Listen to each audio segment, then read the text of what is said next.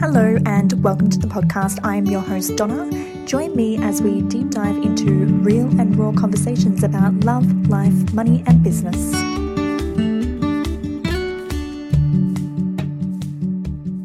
Hey guys, it's Donna. Welcome to episode 2 of the podcast, Boundaries or Past Hurt Servicing. So I just want to have a bit of chat with you guys today about boundaries because I noticed that I have 2 types of people that come to me. So the first type is somebody who has loosey-goosey boundaries, and the other type is somebody who has tighty-whitey boundaries. So they're so tight, they're so big that nobody gets to get in.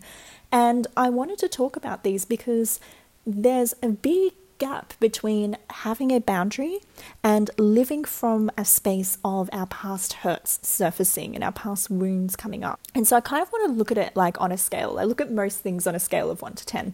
So if we had 1 being loosey-goosey boundaries, and we had 10 being tighty-whitey boundaries, and then we have 5 being Goldilocks' boundaries, so they're just right? I want to look at both ends of the spectrum, and then what I want to do is I want to kind of, dive into how we can have the level 5 boundaries, so the Goldilocks boundaries. They're those middle ground, they're fair, they're flexible, they're good for you, good for others, good for the greater good. That's a question that you always want to be asking yourself. Is this good for me?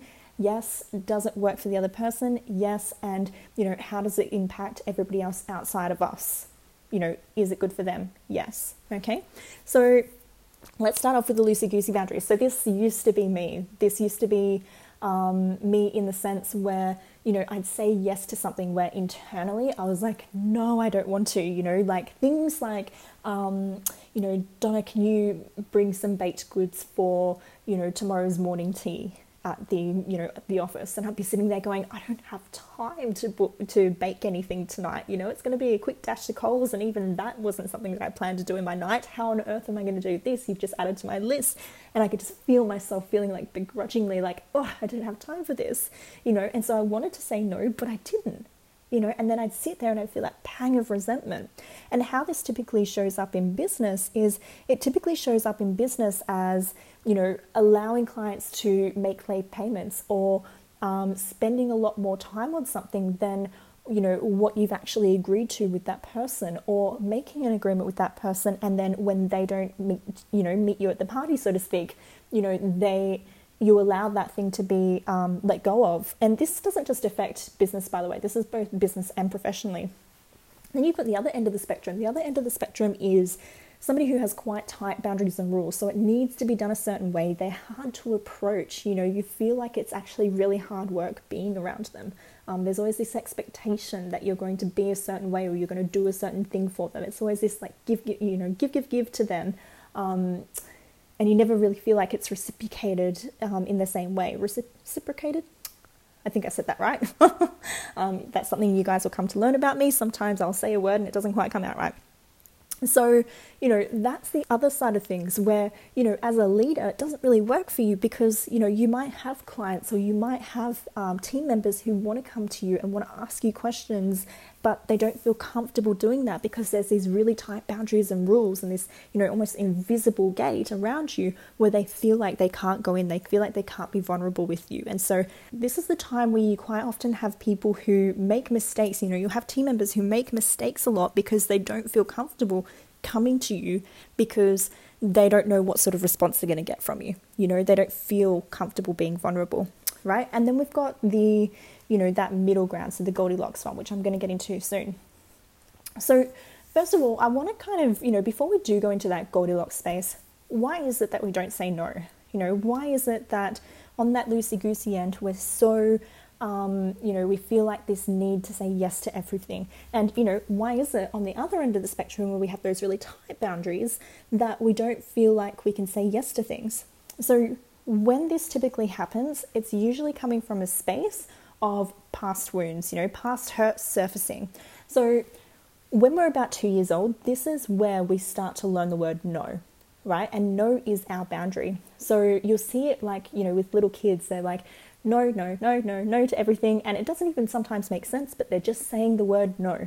And what typically happens is that we tend to get quite frustrated with this because it's like, oh my goodness, would you just say yes to something? They're always saying no to everything. because they've just learnt this new word. And it's actually a really important part of their development because they're actually learning what a boundary is by them saying no. But what tends to happen is for most parents or, even siblings, I used to say to my brothers, say yes, would you? When this happens, it's quite annoying. So we go, don't say no, we say yes. And so we're actually violating the fact that they're learning what a boundary is in that moment. The other side of the spectrum where we've got those really tight boundaries is where typically we've had, past hurt. So somebody's hurt us, and so we've put this wall up, this invisible wall, and so nobody can get in. We don't have to be vulnerable with them. They don't have to be vulnerable with us. We get it all done and that's it.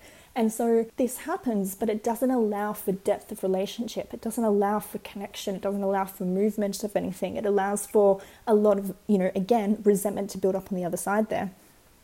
So what we actually want is we want that, that middle ground, that 5 Goldilocks boundaries, so they're just right.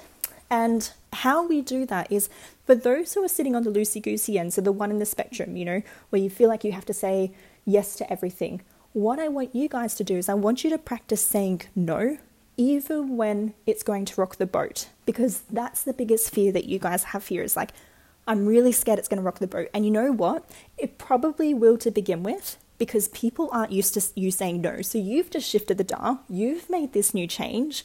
But for them, they're like, but you always say yes. Who is this person? So when you're first learning to set these boundaries, there's probably going to be a bit of resistance to this because people are always used to you saying yes, right? I'm not going to sugarcoat that for you because if I did, I'd be lying to you to say that this is going to be easy. It's not. Coming from somebody who used to do the loosey-goosey boundaries, it is a hard space to be in, right? So these, having to say no to something is going to feel uncomfortable. But guys, I guarantee you when you do, what tends to happen is people start to respect that.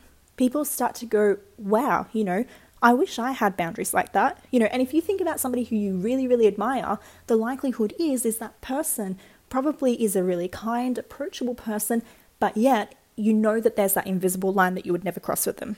That's what you're aiming for there, yeah? And by saying no sometimes where it feels appropriate to you, then what's going to happen is you're going to go, you know what, I feel really good about myself. I feel really empowered about myself. On the other end, the one who has the tiny whitey type boundaries, what the question I want you to ask yourself is, what would happen if I said yes here? Is this request actually reasonable? What if I was to let my guard down a little bit? And I want you guys to start to notice that, people might find a little bit at first, they go, oh, what's happening here? This person's usually really on edge. They're really, guarded. So there may be a bit of trepidation there to begin with. But once it gets past that, I want you to notice that, once you kind of let those walls down, how much better you're able to communicate with people, how much more seamless things run for you because they're not afraid to approach you.